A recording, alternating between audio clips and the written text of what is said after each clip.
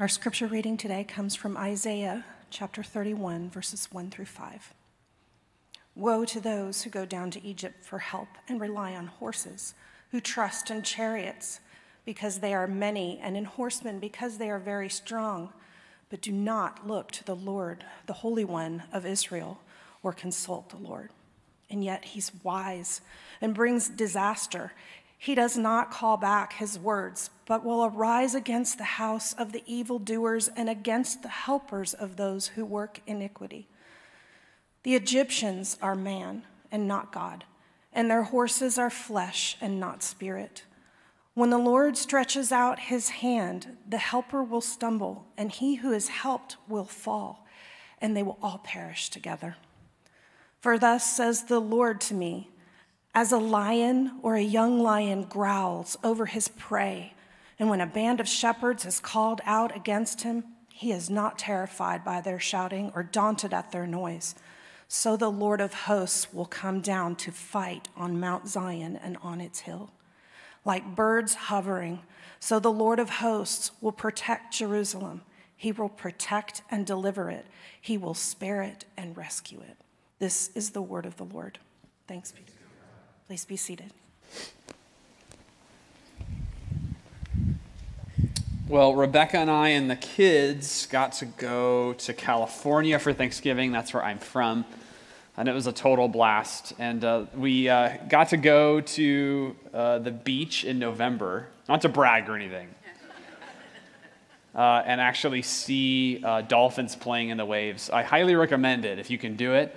It was really, really cool. But the other fun thing we did while we were in California, we hadn't done this in a while, was we went to the movie theater to see a movie.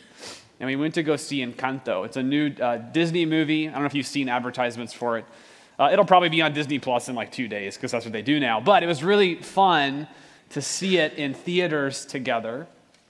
Great music in this movie. And there was this one song that I still cannot get out of my head since that trip. It's called Surface Pressure. And it's really about the weight of life's expectations on us, to perform and to be productive or to never falter or show weakness, to keep getting up day in and day out and to keep fighting. So I want you to just listen to some of these words. It's sung by one of the main characters, sisters. So that's part of why the word sisters in here. So give it to your sister, it doesn't hurt. See if she can handle every family burden. Watch as she buckles and bends but never breaks. No mistakes. Give it to your sister and never wonder if the same pressure would have pulled you under. Who am I if I don't have what it takes? No cracks, no breaks, no mistakes, no pressure. Now, I don't know if you've ever had a moment like this in a movie, but I looked over at my wife and she looked at me and we both nodded slowly like, yes. That is what life feels like sometimes. Do you ever feel that? I think especially this time of year, it can be even worse. There's a lot to love about Christmas and Advent. It's a beautiful time of year in many, many ways, but there's also a lot of pressure. There's pressure to get your schoolwork done before the end of the semester. There's pressure to finish that quarter strong before the end of the year. There's pressure to get the house ready and the gifts purchased, to meet every conceivable family member's expectations. And that's just the holiday stuff. That's not even to mention just the normal life pressure we face day in and day out that sometimes feels like a war that never ends. It's a battle that you awaken to every morning. The battle with your to-do list or that your ever-shrinking calendar or your daily fears and anxieties, the obstacles that we don't anticipate, the relationships and the people that we cannot control. Oh, and what's for dinner tonight, right? It's relentless. It's relentless. Thank you for listening. I needed to get all that off my chest. That was good. So we're in a sermon series this Advent on the names of God. So how does the Bible describe God? What are names that we find there? How do they find their fulfillment in Jesus, the Son given at Christmas, who has come and will come again? And what does that mean for our lives today? So last week, if you were here, Brent talked about God the Most High as one of the names. And today, we're looking at another name. It's often translated the Lord of Hosts. It was in that Isaiah passage that we just read a few moments ago, Lord of hosts. Now that word host in English is funny. The name does not mean that God is the ultimate Julia Child, ready to host a Christmas dinner for all of you. Host here is an Old English word for armies. And in particular, in the Hebrew mindset, the idea here is armies of angels, like supernatural beings at God's disposal to do his will, to accomplish what needs done, to fight battles that need fighting. He's the Lord of hosts over all of it. And the reason this name is important, and we're going to actually look at a few passages in the Bible to make this point, but the reason this is important is when the Bible reminds us that the Lord is the Lord of hosts. It is a reminder to us that we do not fight alone. We are not alone in our battle. We are more as God's people than the sum of our visible parts. There is a supernatural power. There is an invisible general behind his people, fighting on their behalf. And I need that reminder. That somebody fights for us. Someone fights for us. So let's jump in. Like I said, we're going to be in a couple of passages, but I want to start in Isaiah 31, verse 1. So if you have a Bible with you, turn to the book of Isaiah, chapter 31, starting in verse 1. Let me set this up a little bit. So Isaiah the prophet, speaking to God's people on God's behalf. That's the role of a prophet. And Israel, when Isaiah shares these words, Israel's in a very tough spot. They are surrounded by enemies. There is threat of war from every side. Remember, Israel's a tiny, tiny little country on a very important ancient road that ran north-south between several superpowers. You had Assyria at this time to the north and Egypt to the south. And the ancient world, not unlike today, was like a game of Risk. You've ever played Risk? The goal is to conquer as many countries and lands as possible. It takes forever. For some of you, that's fun. For others, it's not. But anyway, that's the idea. So these kingdoms, they're looking at these smaller kingdoms. They're looking at little Israel like, hey, we want you to become a part of our kingdom. And there's two ways that can happen. One is you pay tribute to us. The other is we come and take what we want. You decide. That's the world into which Isaiah speaks these words. And so God's people are looking at Assyria, who is amassing armies on their northern border, and they're panicking. There's this scary stuff, this existential threat. And they're looking for an ally. They need someone big and strong to help them. They're looking for a human solution to this fight, this battle. And so they look south, to Egypt. And they think if we can get Egypt on our side, then Assyria will think twice about attacking us. Not a bad strategy, but really bad theology. Remember, Egypt is the same country that enslaved God's people hundreds of years earlier. That's the whole Moses and Pharaoh 10 plagues stuff. And they are not trustworthy. They are an evil empire set on destruction, and they want nothing to do with the God of Israel.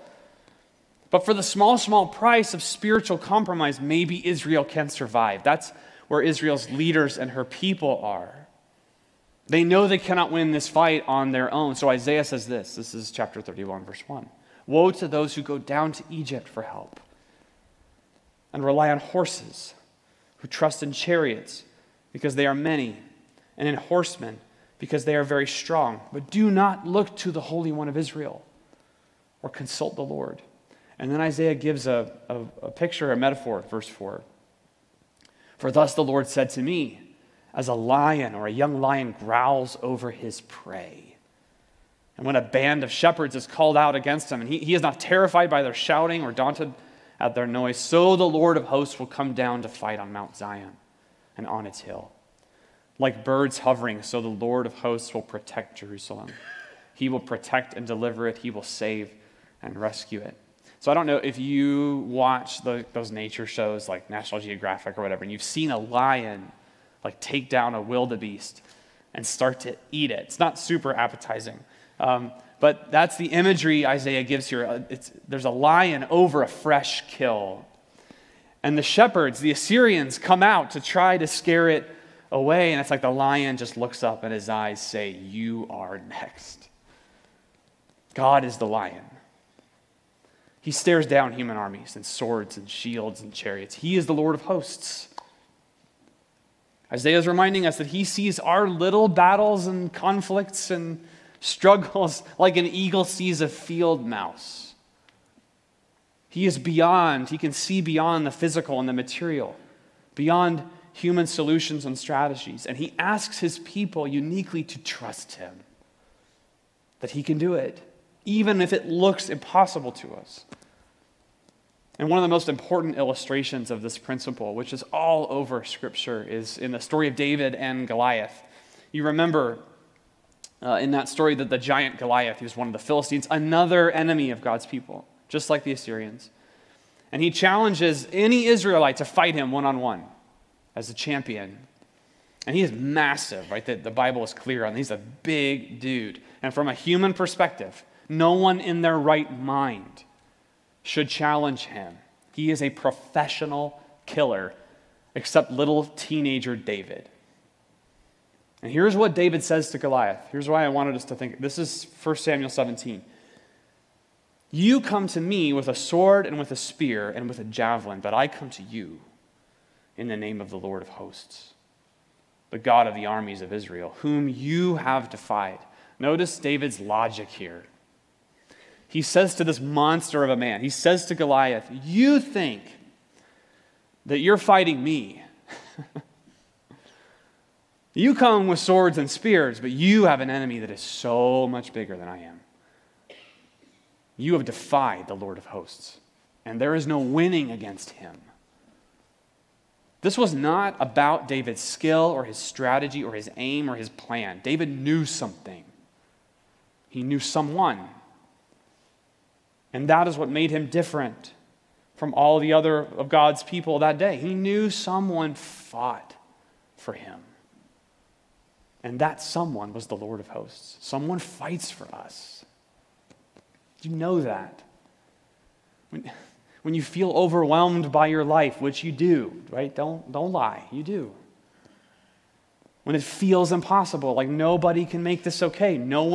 I can't win this. Do you know God's fighting for you? Do you feel the difference that makes in your struggle?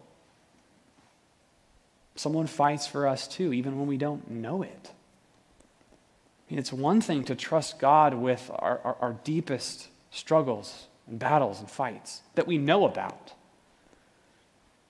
But part of the promise here is that God is fighting on the behalf of his people in ways we may never know about. Think of the ways he's protecting us now that we'll never know. The invisible wars around us. There's a lion protecting you, guiding you, reminding you that he's in control. And he is not surprised. And that you can trust him. Okay, someone fights for us, but that's not all. Someone wins for us. That's the next thing that this name shows us, Lord of hosts. And we really see that in another part of Isaiah 9, starting in verse 6. Now, just listen here. This is one of the most famous and beautiful scriptures in all of the Bible, especially around this time of year. For to us a child is born, to us a son is given, and the government shall be upon his shoulder, and his name shall be called Wonderful Counselor, Mighty God, Everlasting Father, Prince of Peace. Of the increase of his government and of peace there will be no end on the throne of David and over his kingdom, to establish it and to uphold it with justice and righteousness. From this time forth, forevermore, the zeal of the Lord of hosts will do this. This is a promised victory to end all wars. Notice that. There will be no end to justice and peace when God sends this king. That's Isaiah's point.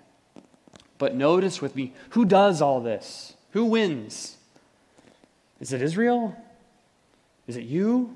Is it me? No. The zeal of the Lord of hosts will do this. Not might do this, might not will consider this, not should do this, but will do this. It will happen because the Lord of hosts has said so. He will accomplish it. And his victory is our victory. God takes on our battles, the battle we cannot fight, the battles where we are outnumbered and outschemed and outgunned, and he fights for us. and he wins for us. He takes on the ultimate battle in our lives, our ultimate Goliath, our sin and death.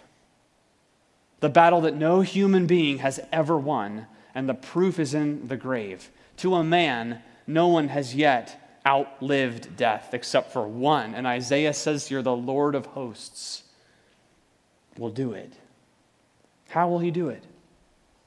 How does this happen?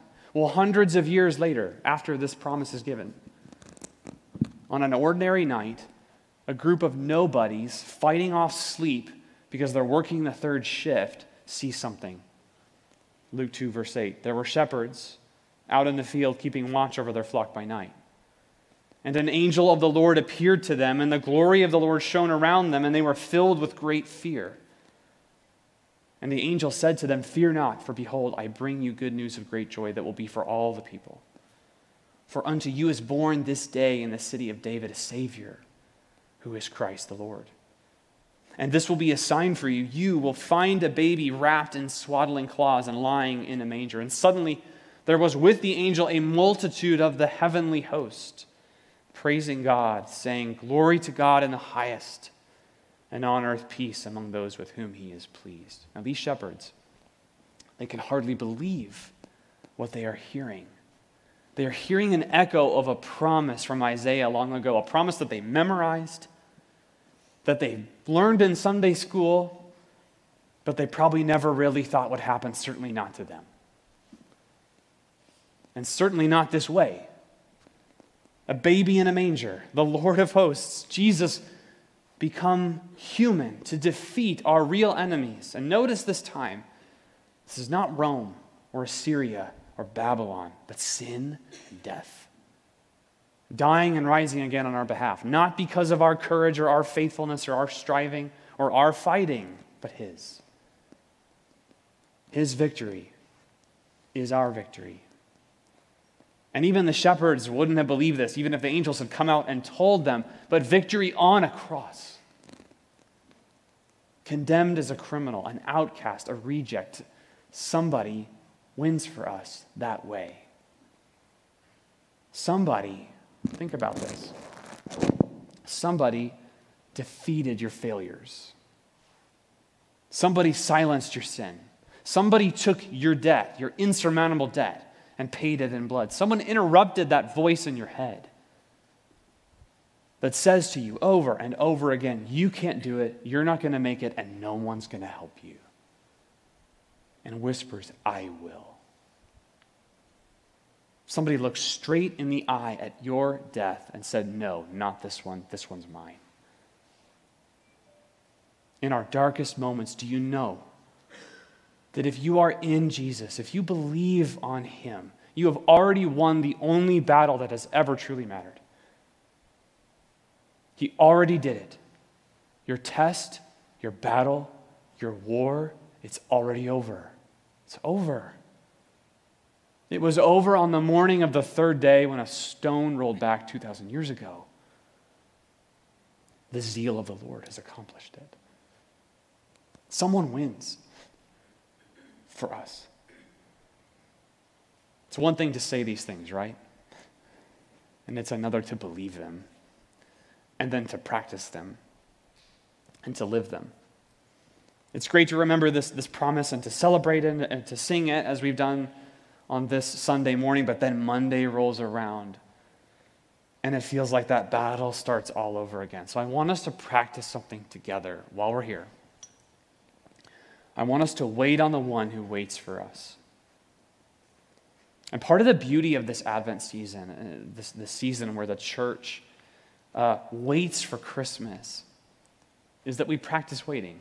Think about how long it took God's people waiting from Isaiah 9 to Luke 2, hundreds of years. And we're still waiting hundreds of years between the first coming of Jesus and his second advent, where he actually sets to right the wrongs of the world forever.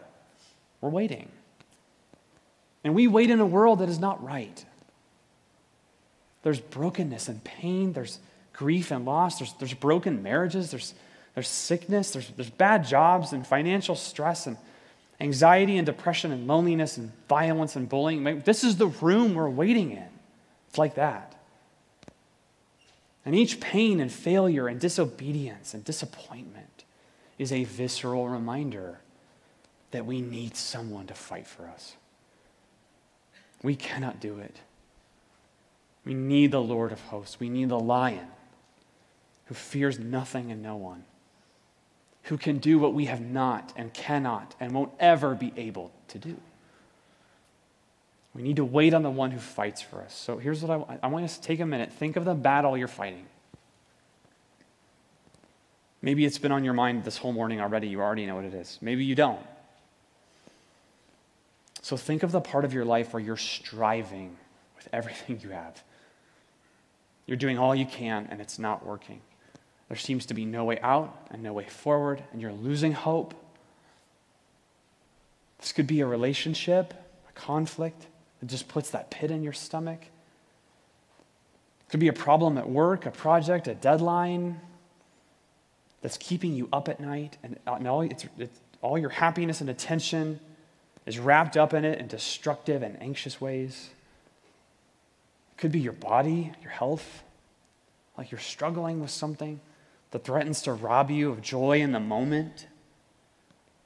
It could be your loneliness, especially this time of year, fighting again that voice that says, no one loves me, no one wants to be with me. It could be your bank account, your grown children, your depression, your peers. Okay, I think of that battle now. Call it to mind. And if you can, I want you to think about it until you feel it in your body. Your heart race, your stomach turn, your palms sweat, that's when you know you found it. Okay? Take a minute and think about that.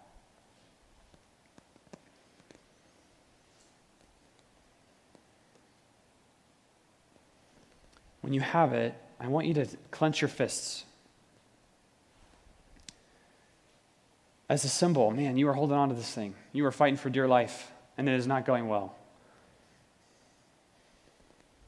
And now take a deep breath all the way to the bottom of your lungs and release it. And when you do, unclench your fists and put your palms up as a symbol that you give this battle to the Lord of hosts.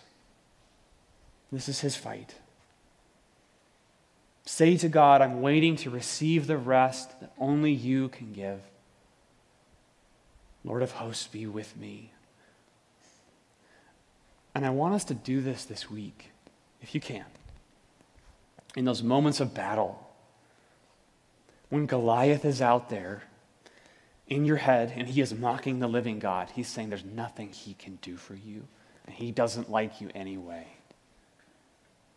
When you're alone, you feel you're finished, and you're angry or you're scared or you're overwhelmed or you're despairing, clench your fists, take a deep breath, and give the battle back to the only one who can do something about it.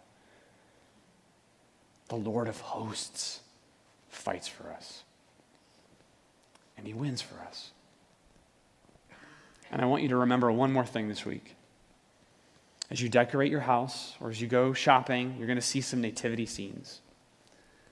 And I want you to remember something when you see these. I want you to remember the hosts, the angels. We love to make them beautiful and friendly and nice and cute, and that's fine, like this. But remember that the angels are not beside baby Jesus because they find him adorable. They are not there for warm fuzzies. They are reporting for duty. Because hidden in that manger, wrapped in swaddling cloth, cold and naked and vulnerable to the world, is their commander-in-chief. And Caesar and Rome, and your stress and my problems and our doubts and our fears and our griefs and our struggles and death and the devil himself have nothing on him. And they know that. He's the Lord of hosts. And he will do it. And he proved it.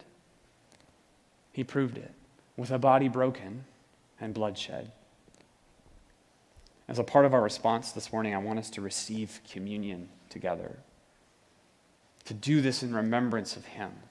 And as we prepare to do that, remember that this table is a place where we together lay down our burdens at Jesus' feet and receive his sacrifice, his victory.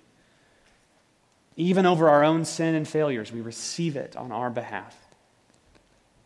This is the table where fears are stilled and strivings cease. And if you're his, if this is your king, I'm going to pray here in just a minute. But after that, come, receive. There are stations all around the room. There's 4 up here. There's a gluten-free station all the way to my extreme left. Come in groups, receive this together. And if you aren't yet ready to gather in groups, we totally understand. There are 2 stations there in the back where you can grab the elements yourself and take them at your seat. Take and eat Jesus' victory for you. If you're not his, if you're here and you do not yet know how you feel about Jesus, we're glad you're here. Take this time to reflect on what you've heard. And maybe even invite God, pray to him, to reveal himself in the battle you face in life right now. Let me pray as we prepare.